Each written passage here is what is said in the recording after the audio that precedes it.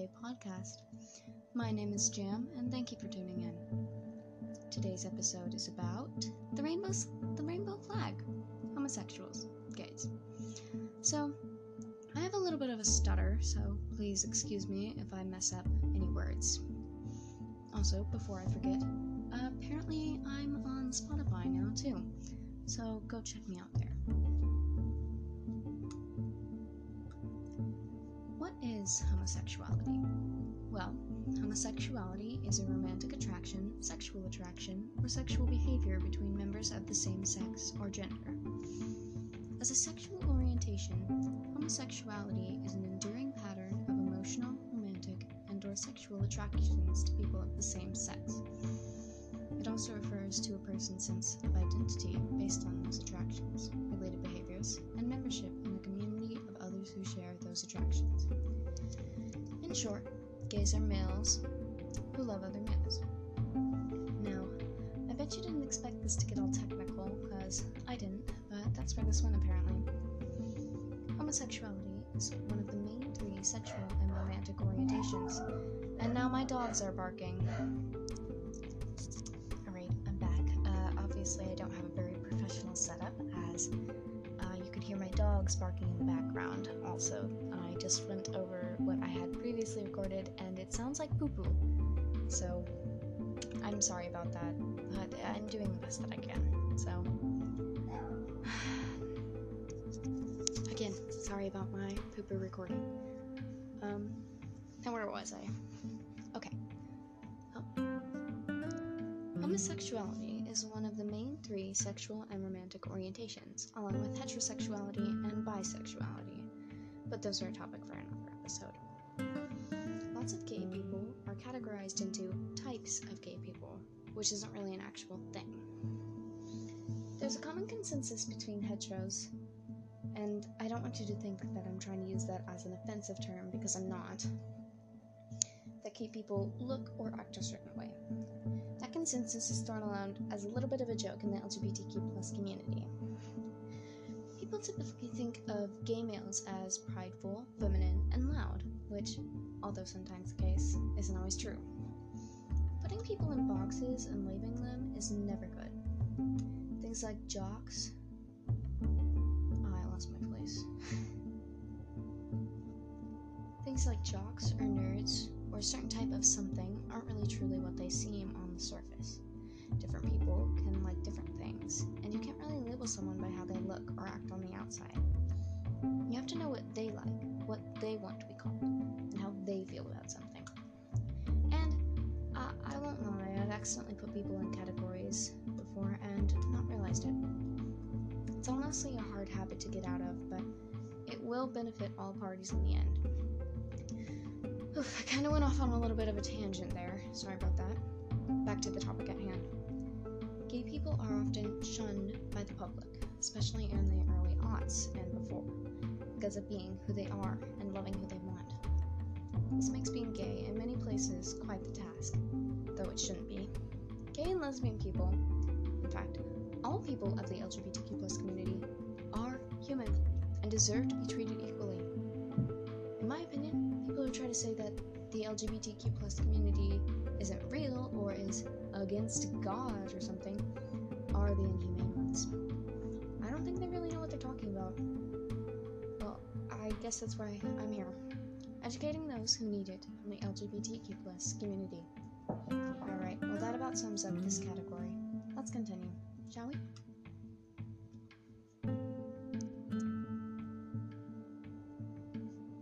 First known case of homosexuality.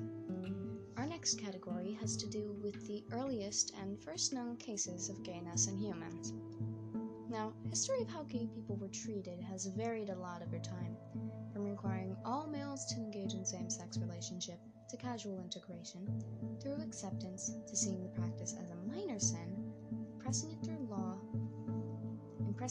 law and judicial mechanisms, and to prescribing it under penalty of death. Yeah, a lot has changed. In a 1976 study, Gwen Brode and Sarah Green, probably butchered those names, compared attitudes towards and frequency of homosexuality in the ethnographic studies available in this standard cross-cultural sample. Lots of S's.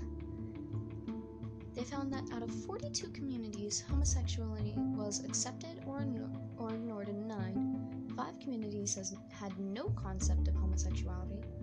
11 considered it undesirable but did not want set punishments, and 17 strongly disapproved and punished. But this study was done in 1976, so it's very much out of date.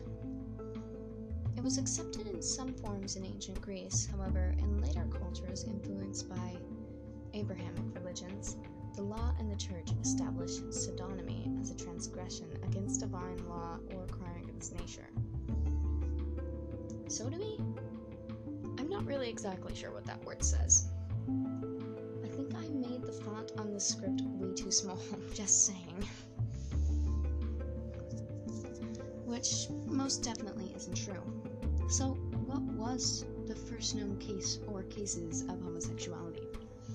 Well, in America, it dates back all the way to the indigenous peoples of the Americans prior to European colonization. A number of nations had respected ceremonial and social roles for homosexual, bisexual, and gender non-conforming individuals in their communities. In many contemporary Native American and First Nation communities, these roles still exist. In East Asia, same-sex love has been referred to since the earliest recorded history. Homosexuality in China, known as the pleasure of the bitten peach, the cut sleeve, or the southern custom, has been recorded since approximately 600 BCE. These euphemistic terms were used to describe behaviors, not identities. Recently, some fashionable young Chinese tend to use the term "brokeback" to refer to homosexual men, from the success of director Ang Lee's film Brokeback Mountain. The relationships were marked by differences in age and social position. However, the instances of same-sex affection and sexual attraction— Whoa! Okay, I'm back. However, the instances of same-sex affection and sexual interactions described in the classical novel Dream of the Red Chamber seem as familiar to observers in the present as do equivalent stories of romances between heterosexual people during the same period. So, as you can see, homosexuality, almost all kinds of sexuality it seems, have been around since almost forever. America, Asia, Europe, everywhere, at some point in time, can and will show cases of homosexuality. So this isn't something new. It's been around forever. Why do people feel the need to say this is bad or wrong, as it clearly isn't? That's a topic in a later category, but for now, let's figure out how we got that rainbow-colored flag. Borrowing symbolism from the hippie movement and Black civil rights groups, San Francisco artist Gilbert Baker designed the rainbow flag in response to a need for a symbol that could be used year after year. Baker and 30 volunteers hand-stitched and hand-dyed 2 huge prototype flags for the parade. The flags had 8 stripes, each color representing a component of the community. Even after the 6-stripe version of the flag had prevailed, some 8-stripe versions were still used in San Francisco for several years. But their design differed from the one introduced by Gilbert Baker. The colors which appeared on them were red, orange, yellow, green, light blue, dark blue, and purple. The flag makers, while having remembered their original number, clearly did not remember the actual colors very well, believing that they were supposed to match the real rainbow as close as possible. The earliest currently known photo was taken on the 29th of July in 1980 during the Gay Freedom Day Festival and shows 2 flags hoisted with the opposing color orders, one with red and the other with purple at the top. In 1980, each of the 8-striped rainbow flags was accompanied with a row of plain flags, each in one of used colors. These flags were also arranged in opposing orders. that is arranged in the order matching the one seen in the accompanying rainbow flag, the closest flag being the one in the topmost rainbow color. One photo is currently the only known evidence of their use, so it is still unknown whether they were ever used afterwards. After the November 1978 assassination of San Francisco Mayor George Moscone and openly gay supervisor Harvey Milk, and the subsequent lenient sentence given to their killer, former supervisor Dan White, the rainbow flag began to be used in San Francisco as a general symbol of the gay community. San Francisco-based Paramount Flag Company began to sell 7 striped, top-to-bottom red, orange, yellow, green, blue, indigo, and violet flags from its Polk Street retail store, which was located in a large gay neighborhood. When Baker approached Paramount to make flags for the 1979 Gay Freedom Day Parade, Paramount informed Baker that fabric for the hot pink stripe was not available for mass production, and Baker dropped the hot pink stripe. Baker also asked Paramount to make vertical banners that would be split and displayed from the angular double bars of the old-style lampposts on Market Street. Baker and Paramount's vice president Ken Hughes agreed to drop the hot pink and turquoise stripes and replace the indigo stripe with royal blue, resulting in 3 stripes on one side of the lamppost and 3 on the other.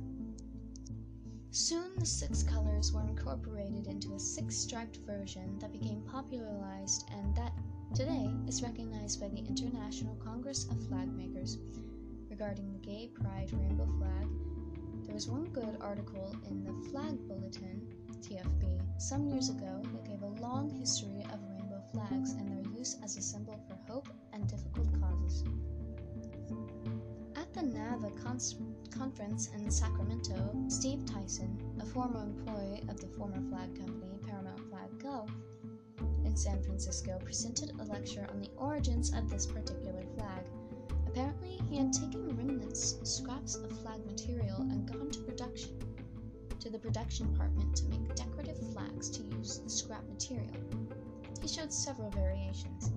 The horizontal stripes, with right in the center, became popular. The company chose to produce it without the right stripe, and from there it was adopted as the Gay Pride flag. Break. Alright everyone, we're going to take a short 5-minute break so that I can catch my breath and get some water, and you can listen to a little bit of nice music.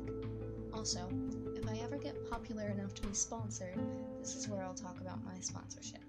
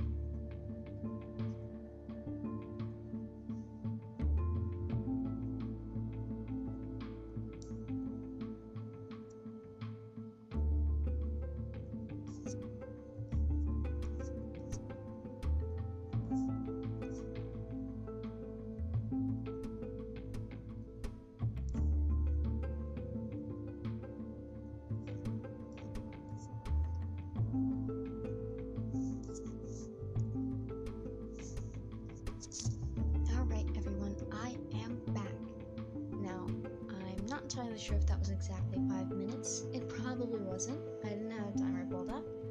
But we're back, and my voice is now ready for our next section, discrimination. Talking about discrimination against the LGBTQ+ community is important to the deep history of it, and those who discriminate against the LGBT community are typically either just arrogant and wrongly informed, or Christian. I'd like to make it clear that not all Christians are rude or bad. Actually, I know a few LGBTQ+ Christians, so it's hard to categorize people that way. Anyway, a question I commonly have is, why? Why is discrimination against the LGBTQ+ community even really a thing? It's typically caused by belief systems or misinformation. Let's talk about misinformation first. Misinformation can be spread a lot of ways, especially now with the internet. It can be spread via blogs, articles, news stations, social media posts, etc. And is quite harmful to different communities, including the LGBTQ+ community. Sometimes misinformation is spread out of hate or revenge, or from people around them. Misinformation is a big thing in the modern world. The wide availability of user-provided content in the online social media facilities and the aggregation of people around common interests, worldviews, and narratives. However, the World Wide Web is a fruitful environment for the massive diffusion of unverified rumors. It also allows for the rapid dissemination of unsustained rumors and conspiracy theories that often deliver rapid, large, but naive social responses. An example of this would be the case of Jade Helm 15, where a simple military exercise was received as the beginning of a new civil war in the US. Another big cause of discrimination is caused by already implanted beliefs, commonly religious ones. Now, I'm an atheist, so it's much harder for me to comment on religious beliefs, but I'll do my best to give facts with little opinion. A specific religion I want to talk about is Christianity. Within Christianity, there are a variety of views on sexual orientation and homosexuality. Even with a denomination, individuals and groups may hold different views, and not all members of a denomination necessarily support their church's views on homosexuality. The Catholic Church views as sinful any sexual act not related to procreation by a couple joined under the sacrament of matrimony. The Church states that homosexual tendencies are objectively disordered, but does not consider the tendency itself to be sinful, but rather a temptation towards sin. Certain other churches, Christian denominations, do not view monogamous same-sex relationships as sinful or immoral. Sorry if I'm saying anything wrong, I'm really not the best at talking. And may bless such unions and consider them marriages. These include the United Church of Canada, the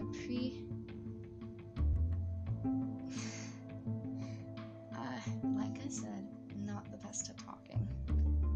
I'm really trying here. I wanted to do something fun for myself. Let's continue.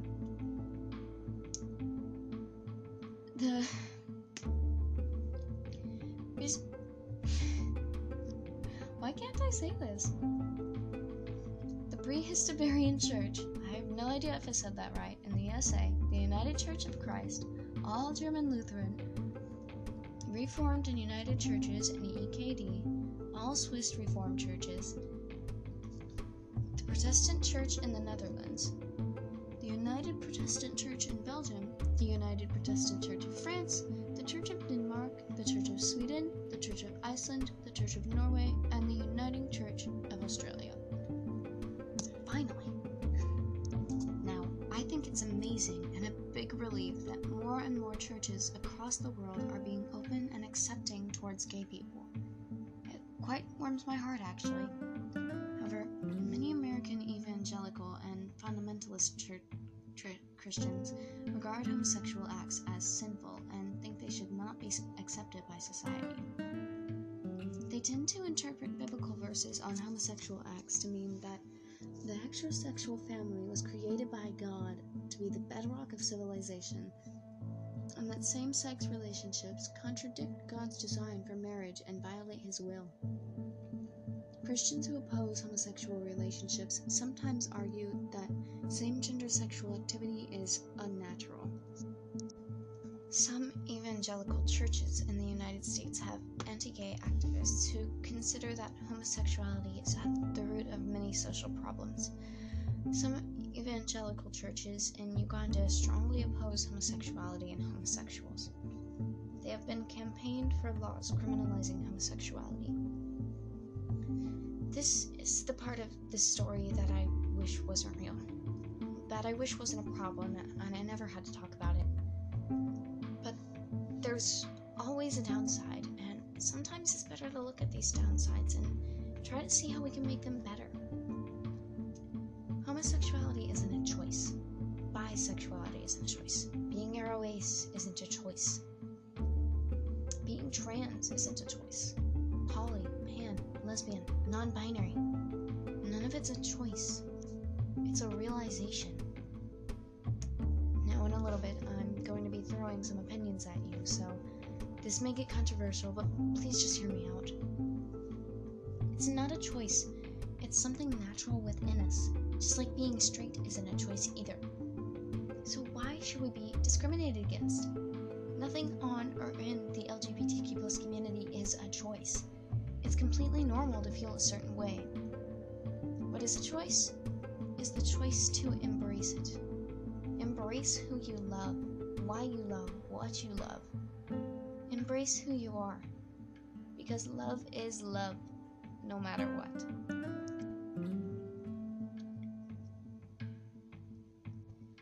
That brings us to the end of today's episode. I hope you enjoyed and have a fantastic rest of your day. If you're thinking about sharing my podcast with any of your friends or family, which I would really appreciate, by the way, my name is Jam, and my pronouns are they, them.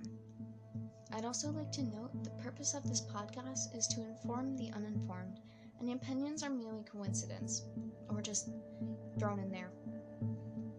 Anyway, love others, love yourself, embrace who you are, and I'll see you later.